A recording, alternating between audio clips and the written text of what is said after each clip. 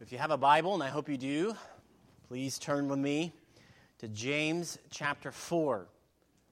We'll be in James chapter 4, verses 13 through 17. So we'll be ending or completing chapter 4 today as we pick up our study walking through the letter of James.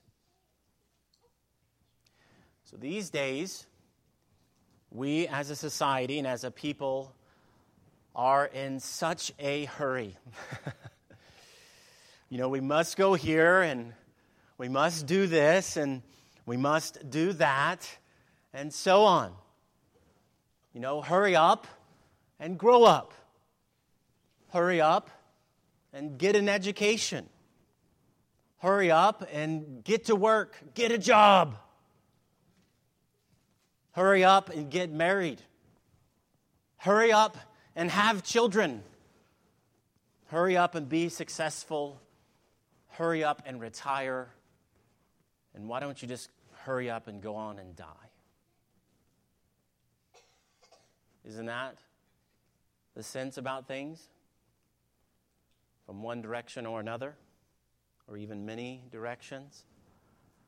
That we live at such a frenetic pace.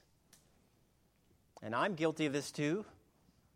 My goodness. We certainly aiming to be faithful at home and loving my family and our 5 children and caring for them, discipling them, loving them, leading them. And then, of course, I'm the pastor here at Haven, which requires all variety of things of me, which I am deeply thankful for and take as a very serious responsibility. But then also I'm pursuing a PhD as well, which I'll be leaving for my classes shortly after this service. And then we've been painting our home over this past year as well. And so I get it as well. I get the hurry. I feel it. Yet as we do this and as we do that, growing up, living, dying, it seems that it would be a wise thing to do in the midst of all of that, in the midst of all the hurry, to slow down and to ask ourselves, is this what I should be doing? Why am I doing this or that?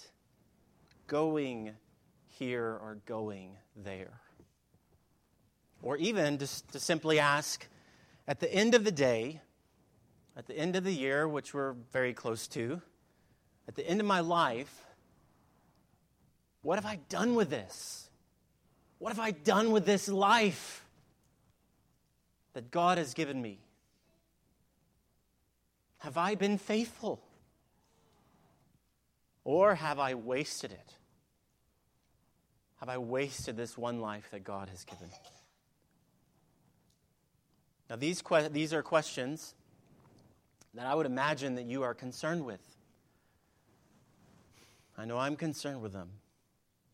Yet, the reality is that we so often don't ask those kind of questions, do we? We just keep on going. Keep along, get your education, and so on, and so on, and so on, and so on, and so on. Well, this morning, I want to encourage you, let's not keep going. Let's stop right now in this service. This is your opportunity to stop and to consider your life. For us to consider our lives this morning and to ask, what are we doing?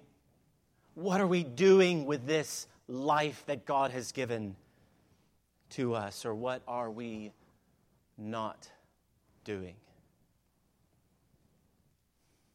Let's consider what James says here and whether we're aiming at what matters most. Not just at anything, but are we aiming all we are at God and at lives lived in submission to God and aimed at the glory of God? And I hope by the end of this sermon, that you will be aiming at that. So let's consider this then, beginning with verse 13 of James chapter 4. May God grant us eyes to see and ears to hear his inspired word this morning. Amen. Come now, you who say today or tomorrow we will go into such and such a town and spend a year there and trade and make a profit. Yet, you do not know what tomorrow will bring. What is your life? For you are a mist that appears for a little time and then vanishes. Instead, you ought to say, if the Lord wills, we will live and do this or that. As it is, you boast in your arrogance, and all such boasting is evil. So whoever knows the right thing to do and fails to do it, for him it is sin.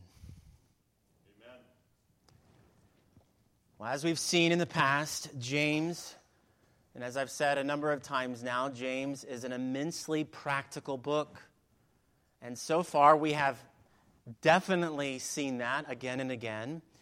And so far, we've understand something of how he has, connected one passage to the next. Yet we've also said it's not always clear how he's exactly doing that, how he's connecting everything. And so we've had to do some studying. We've had to make some connections and see how the verses connect. Well, this, in our verses here this morning, this is one of those spots. So we have seen in chapter 4, fights and quarrels, worldliness, speaking evil against each other, and then now, boasting about tomorrow. And so you see, right? Well, how does all that connect? That doesn't sound like it's all connected one to the next. So how does all that connect? Well, you might say that this whole section that we're in verses 1 through 17, that it all got kicked off back in chapter 3, in verses 13 through 18. What was James talking about there? Well, he was discussing wisdom that is from above, so heavenly wisdom, and contrasting that with earthly wisdom. So earthly wisdom, as in wisdom wrought of the flesh and of the world and of the devil, that wisdom, it leads to all sorts of trouble. And we have seen that again and again and again in this chapter. It leads to selfish ambition and every vile practice. Chapter 3, verse 16. We have seen that lived out in verses 1 through 12.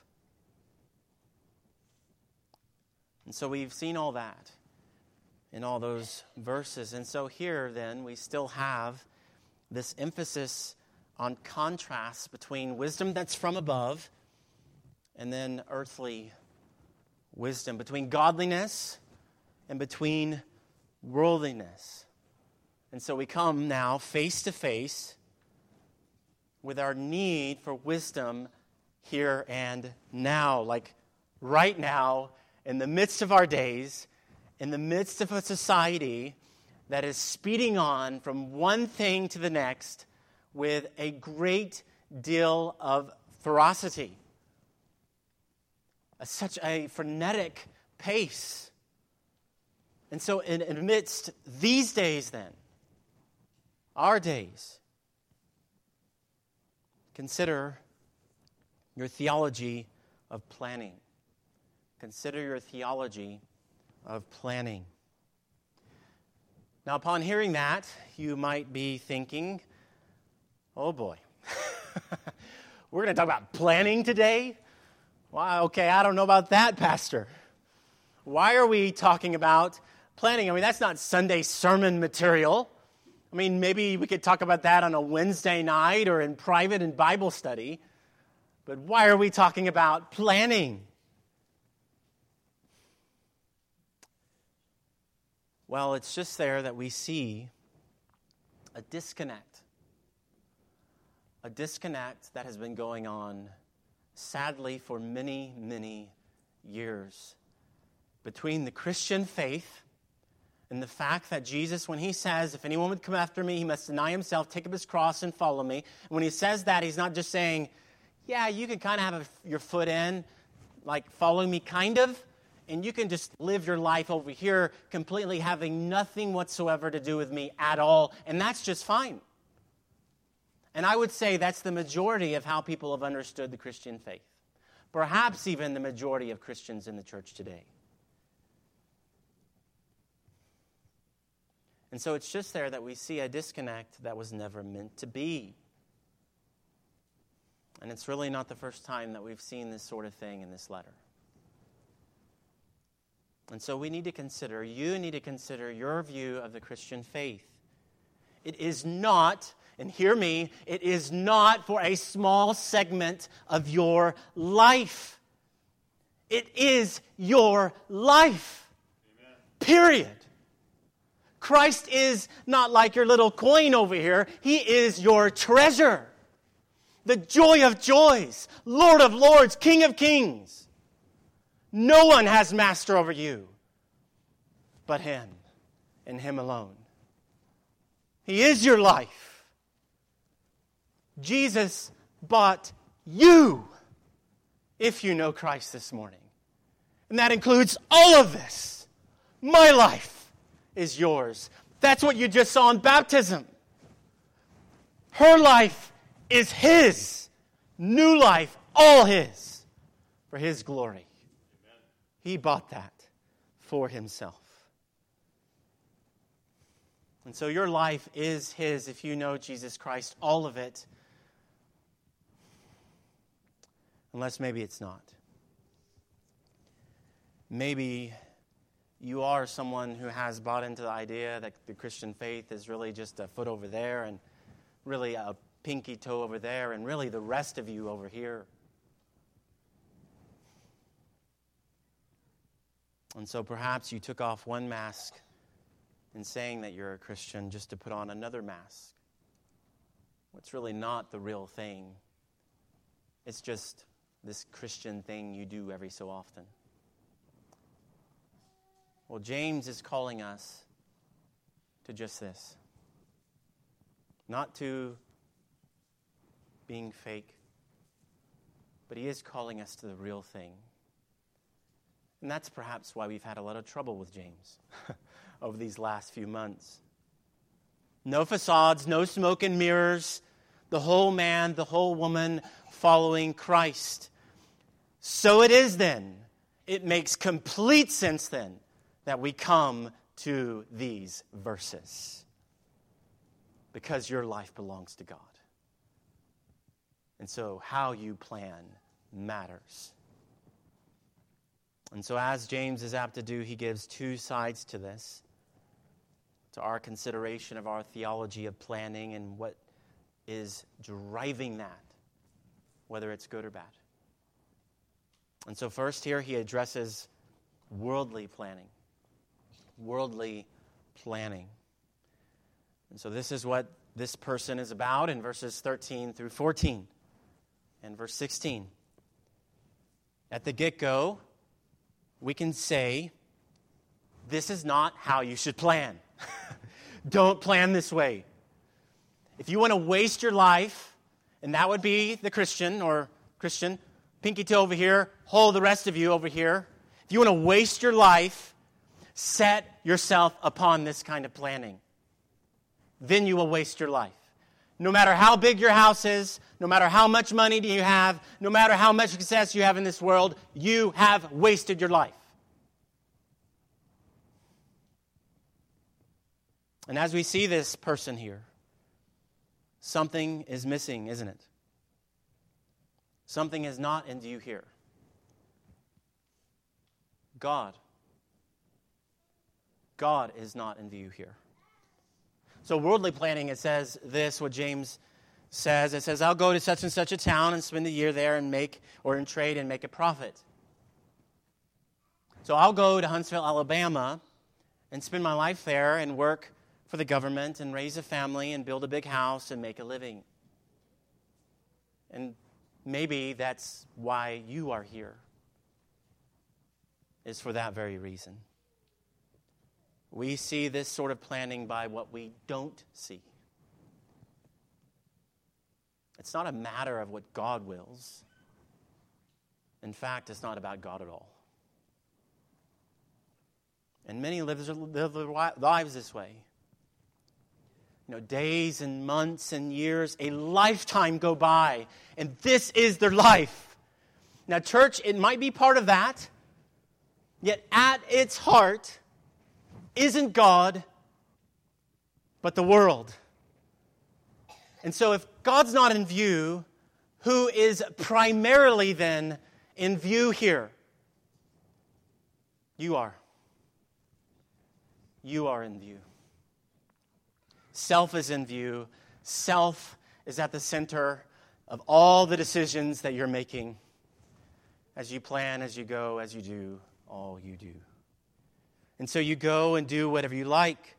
You'll take this job, you'll move here or there, you'll use your money for this or that, and behind it all, even in going to church, is your main aim, all glory be to me at the end of my days. Self and selfish ambition. It might well be that behind much of our hurrying isn't our aiming at God and His glory, but it's aiming at our glory and not His glory. All glory be to my name is the tone, the song of our life. And then we go and have a funeral service with all the food afterwards, and everyone moves on. Give it 100 years and no one will probably remember you.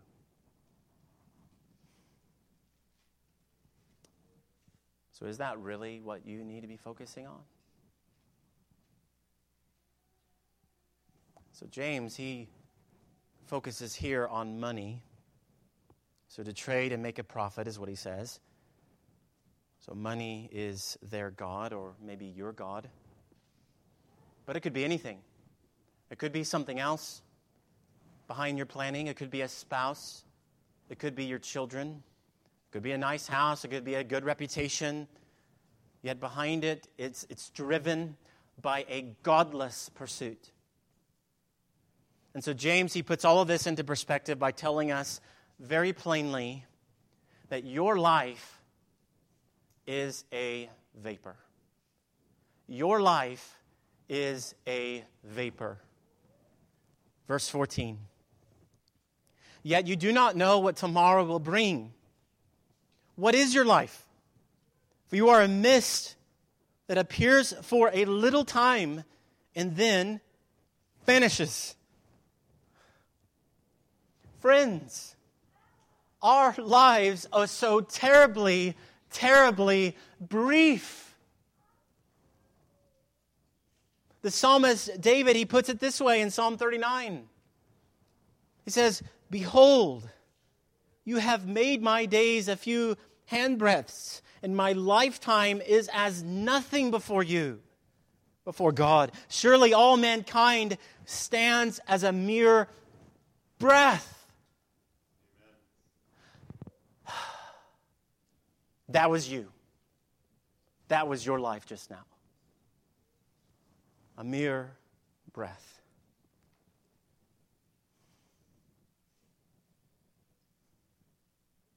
So how are you planning it? What are you doing with it?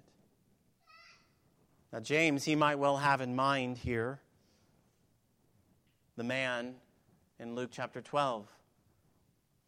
And so there is Jesus, and he tells this story of a rich man, or more properly, if you look at the title above those verses, is the rich fool. And so Jesus, he tells the parable, and he says, the land of a rich man produced plentifully, and he thought to himself, What shall I do? For I have nowhere to store my crops. And he said, I will do this. I will tear down my barns and build larger ones. And there I will store all my grain and my goods. I will say to my soul, soul, you have ample goods laid up for many years. Relax, eat, drink, be merry. But God said to him, fool, this night your soul is required of you. And the things you have prepared, whose will they be? So is the one who lays up treasure for himself and is not rich toward God. Amen. How many warnings do we need?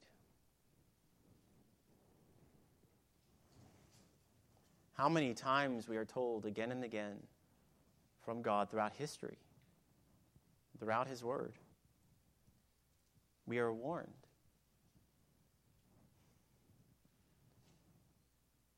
Warned of all variety of things, but certainly here of what James is saying. And what Jesus was saying in Luke 12. Be careful of covetousness, of looking to what can't last to give you what it can't give. The things of this world can't give you life. They can't give you ultimate joy. They can't make you right with God. They cannot make it where you're not wasting your life. Aiming your life towards the world is like that. It only gives you these kind of misty things. Your job can't give it. Money cannot give it. Your spouse cannot give it. And you need to hear that. And maybe there's all variety of toil in your home, and perhaps you have been clinging to your husband or your wife, asking them to provide something they absolutely cannot give you. Because you were not made for them. You were not made to be satisfied in them. You were made to be satisfied in the living God. Or maybe it's your children. They can't give you this either. And so you hold on tight to them, saying, no one's taking my gods away from me. And so you live and fight. You fight for mists. And your life is a mist. James, he says here in verse 16 that boasting about tomorrow is evil boasting. Boasting as though this life is about you, about what you lay up for yourself, about what you can do for your glory. That is evil, and that is not to be your aim. It is not to be our aim. And I plead with you, don't waste your life. That is wasting your life. Aiming to glorify yourself is wasting your life. So instead of worldly planning, instead of that, we're to embrace this other one. Godly planning. Godly planning. Now, this is about more than a planner. If you're thinking of a planner right now, that's not bad, but that's not what this is about. It may include that, but it's more than that. It's the disposition of your thinking. It's the love of your loves. It's your affections. It's the outflow of what you really want, what you're really ultimately, primarily pursuing above everything else. That's what this is about. So in other words, it's about what's behind why you decide and plan and do what you do, and why you decide the way you decide. Well, here we're called not to live with God out of you, but to live all of life where God and His will are always in view. Where God and His will are always in view. And this is why James uses the word there in verse 15. One word. instead. Instead of worldly planning, instead of self-sufficiency and self-centered planning, we're to orient our lives this way instead. Verse 15, if the Lord wills, we will live and do this or that. And so this means living life in view of God, in view of His sovereignty, in view of the fact that He is in control. This is His world. This is His universe. The galaxies upon galaxies stretched throughout the universe, they're all His. You're His. Your children are His. Every blade of grass is His. And He is working all of history out for His glory. In view of Him and His reign over all things, then you live and breathe and do all that you do. This is living life in submission to Him and to His will and whatever that may be ahead. Whatever He ordains is right. It's trusting Him for your days. Now, an obvious question arises at this point. How do we know? How do we know God's will? Well, we cannot and we do not know His secret will.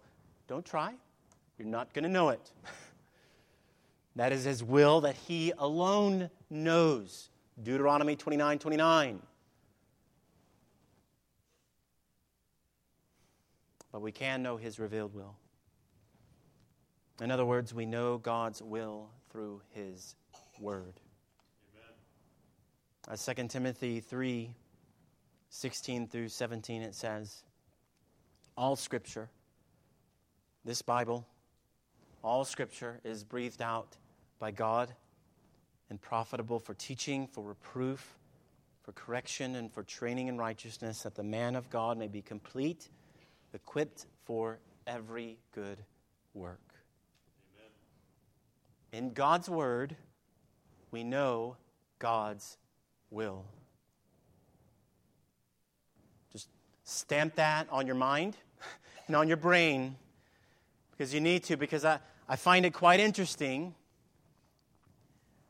that many will labor so long and so hard over what they feel is God's will. And they'll labor so long and so hard on what they sense is God's will, while ignoring what is God's will in His Word. They won't labor over that, but they'll feel, they'll sense, they'll intuit all day long while ignoring God's will that He's given in His Word. Friends, if you want to know God's will, go to God's Word. Amen. And the Spirit of God that He's given the children of God, He uses the Word of God to guide the children of God. That's how the Spirit works. He brings it to mind, the Word of God, and leads us and guides us in every area of life that we may glorify Him. And so that means that we ought to then, by faith, pore over it, study it, read it, and live by it.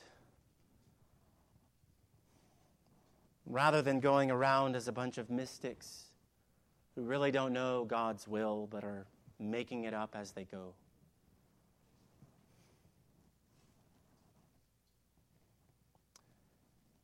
Also, see this sort of planning, godly planning. It is planning that goes above and beyond you. It goes above and beyond you. It's planning unto God in His glory. It's strategizing your life You work carefully as you plan for, whatever, children, a house. I got to build this. I got to make blueprints and so on or whatever. You work hard at your job and you make all these different plans and you make all these outlines and so on. It is strategizing your life and your days to the glory of God. You look out over all those things and you say, well, how will I glorify God in everything? By His grace, empowered by the Spirit. As a sinner. It's aiming your life in the way that David read a moment ago from Matthew chapter 6. Matthew 6:33, but seek first the kingdom of God and His righteousness, and all these things will be added to you. It's the heartbeat of Jesus. Everything He did in submission to the Father. That's to be your life. That's to be my life. That's to be our life. Lives lived saying, verse 15, if the Lord wills, we will live and do this or do that. And that isn't averse to planning. It's to be the heartbeat behind your planning. And so you look out and do what you do. And so, plan to the glory of God. Plan to the glory of God. Consider your days. Consider your life. All of the hurry, all of the things you're doing. And ask yourself, where is God in them? How is God's word and the gospel directing them? How is it directing not your husband's life, your wife's life, your children's life? How is it guiding your life?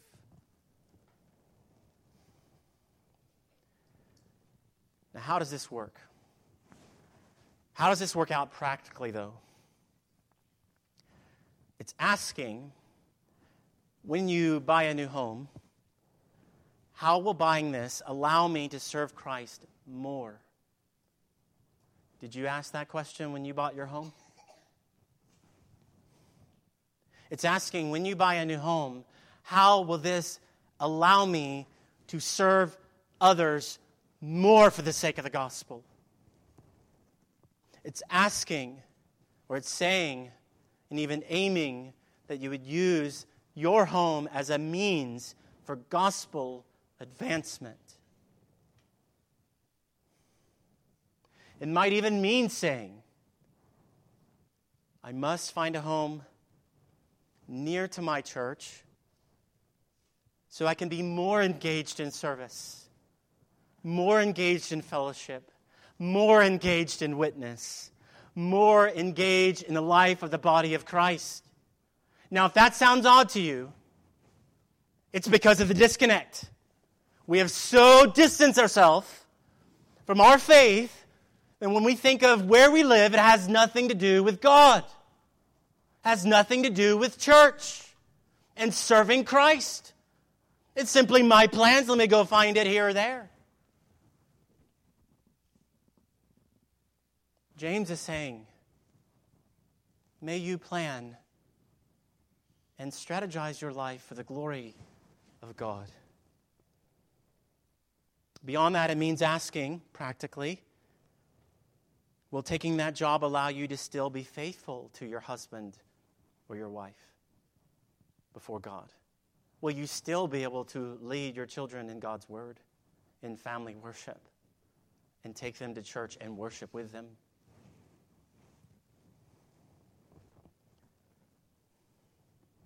Will you be able to be faithful to your family? Will you be able to be faithful to your church? Will taking that new job spur on gospel work, or will it squelch gospel work in your life? It means asking, when you're single and you are looking for a husband or a wife, you ask yourself, are they a Christian? That's the first question that comes out of your mind and in your heart. Do they love Christ? Do they follow Christ? And do they pursue Him as their treasure above all things, including me? That if it comes down to it, they always choose Christ. No question about it. They love Him more. Is that what you're searching for? Well, that ought to be what you're searching for. Or it may even mean asking, could God be calling me to remain single for the glory of His name? Which He does that too. I hope you see that this is not worldly planning. It's not about how much you have, how much you make, or something else. It's a life lived to please Him. If He wills, I will go here, or I will go there. And let me say this because you'll be tempted in all variety of ways in this regard. This is for you, whether you're here and you're young, like those children there and back there, or whether you're old. It's not thinking, you're hearing this sermon, children. It's not thinking, well, I'm a child. I have my whole life ahead of me. Well, you may not. You may not. God forbid that be the case. But you, children, need to be asking these questions too. They're not just for the adults in the room. They are for you, children. It's not thinking, I'm in high school or college. I'm a student. The world is before me. I can go and change the world. Well, it may not be before you. Or as adults, it's not saying, one day things will slow down and then I'll make more about God. I'll think more about God. I'll think more about His will. I'll start thinking about going to church. I'll start thinking about serving in church when things finally slow down. No. Not in our day. It's not saying if there's someone older here saying, well, I have lived my life, I've served in the church, I've done my time, and there's no more I can do. Well, it's none of those things. Living for God's glory is for you right now. As long as you have breath in your lungs, live for the glory of God. If it means you can only sit and pray because you can't do anything else with the rest of your body. You can do little things, but nothing else. You just pray. You pray for me. You pray for all these people. You pray for the Sunday school teachers. You pray for the children. You pray for all the people in this area. You pray for our country. For the glory of God. And so instead of saying all of those things, whether you're children or whoever you are, maybe that you and I would say this. I know I may be fill in the blank, young, a student, old, whatever, but my life is yours to do with as you please. And when you say that, mean it. Whatever you want me to do, God, I will do it by the grace of God.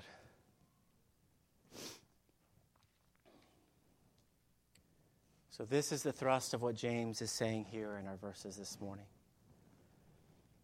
Yet before he ends here, we see one final exhortation, and we see this exhortation. Consider the right thing you need to do and do it. And do it.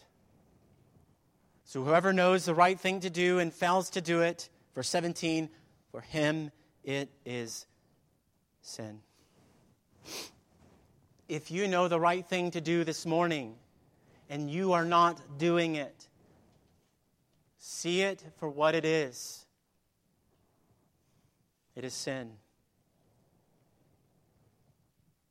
Now let's be clear here, okay? When Jonah, he ran from God.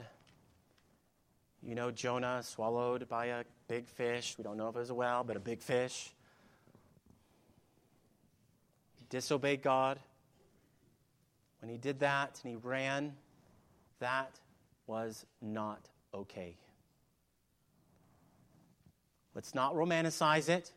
Even pastors do this. You hear it from all the time. Oh man, I ran from God for years. And He wrestled me to the ground. Well, you know what? That was sinful. If you truly believe God was calling you to the ministry and you did not do it, not okay. So let's not romanticize this. It was sinful what Jonah did. And so in the midst of the hurry, in the midst of your life, what is God calling you to do here and now? Your life is a vapor, and you do not know what tomorrow might bring. And so consider yourself now. And I mean now. Like stop now. Like remember the beginning of my sermon. You need to stop everything. This is the time for you to ask those questions. Maybe you're not asking as you're hurrying from one place to the next. Maybe as you go to one family to the next, as you're eating food here, eating food there, opening gifts here, opening gifts there. Stop right now and ask the questions that we started with this morning. Why are you doing this or that? Going here or there? What are you doing with this one life? Are you wasting it? Will you waste it? Or will you live it for the glory of God? And that might mean you have been putting off the things of God. Maybe you've said, I'll put that church stuff off for later, where God commands you, if you are a believer, to gather regularly with the saints. Amen. So if you're not, you're consciously sinning against God every single week. Maybe you've put that off. Maybe you've put off baptism. That is a command that Jesus obeys, or commands His disciples to obey. Or maybe it's something else. Maybe you've been putting off the truth that you don't know God. Well, consider your soul today, friends. Consider Christ and what He did for you. That He came and died and was buried, and He rose again and is alive right now, and He knows you. And if you don't know Him, you are separated from God. You don't know God no matter how many times you come to church. That's not what saves you. Christ is what saves you. Amen. So don't put it off any longer, but repent and believe the gospel of Jesus Christ. Amen. Put your faith in the one who loves you and came for you and died for you. That all your sins, all of them, would be forgiven. It might be, or it might be something else. It might be something you're doing or not doing. But the question is simple. Will you obey the Lord? Will you obey the Lord? Ask yourself, am I trusting the Lord today? Am I trusting the Lord for tomorrow? And am I ready to be used by Him for His glory? Because He will use you. He uses those who unreservedly are His. C.T. Studd, who I've quoted before, but so good. He said it well. Only one life. Yes, only one. Now let me say, thy will be done. And when at last I'll hear the call, I know I'll say 'twas worth it all. Only one life, 'twill soon be past. Only what's done for Christ will last. So may you live for what lasts. May you live to glorify Christ. Let's pray. Well, Father, we come before you and you know us. You know our hearts, you know our wrestlings of heart and soul even now before your word. Help us, Lord. Give us grace with whatever it may be that we know that we need to be doing. May you help us to resolve right now to say, I will do it. May we resolve right now and say, Lord, my life is yours. Let it be lived to please you. And if there's any here who don't know Christ this morning, we pray for them and ask that you would open their hearts and open their eyes by your grace and helping them to see the glories of the gospel, the treasure. As the man who found it hidden in a field went and sold all he had and bought that field. It is a treasure and the treasure of treasures. And so we pray that you would work, and may we respond for your glory. In Jesus' name, amen.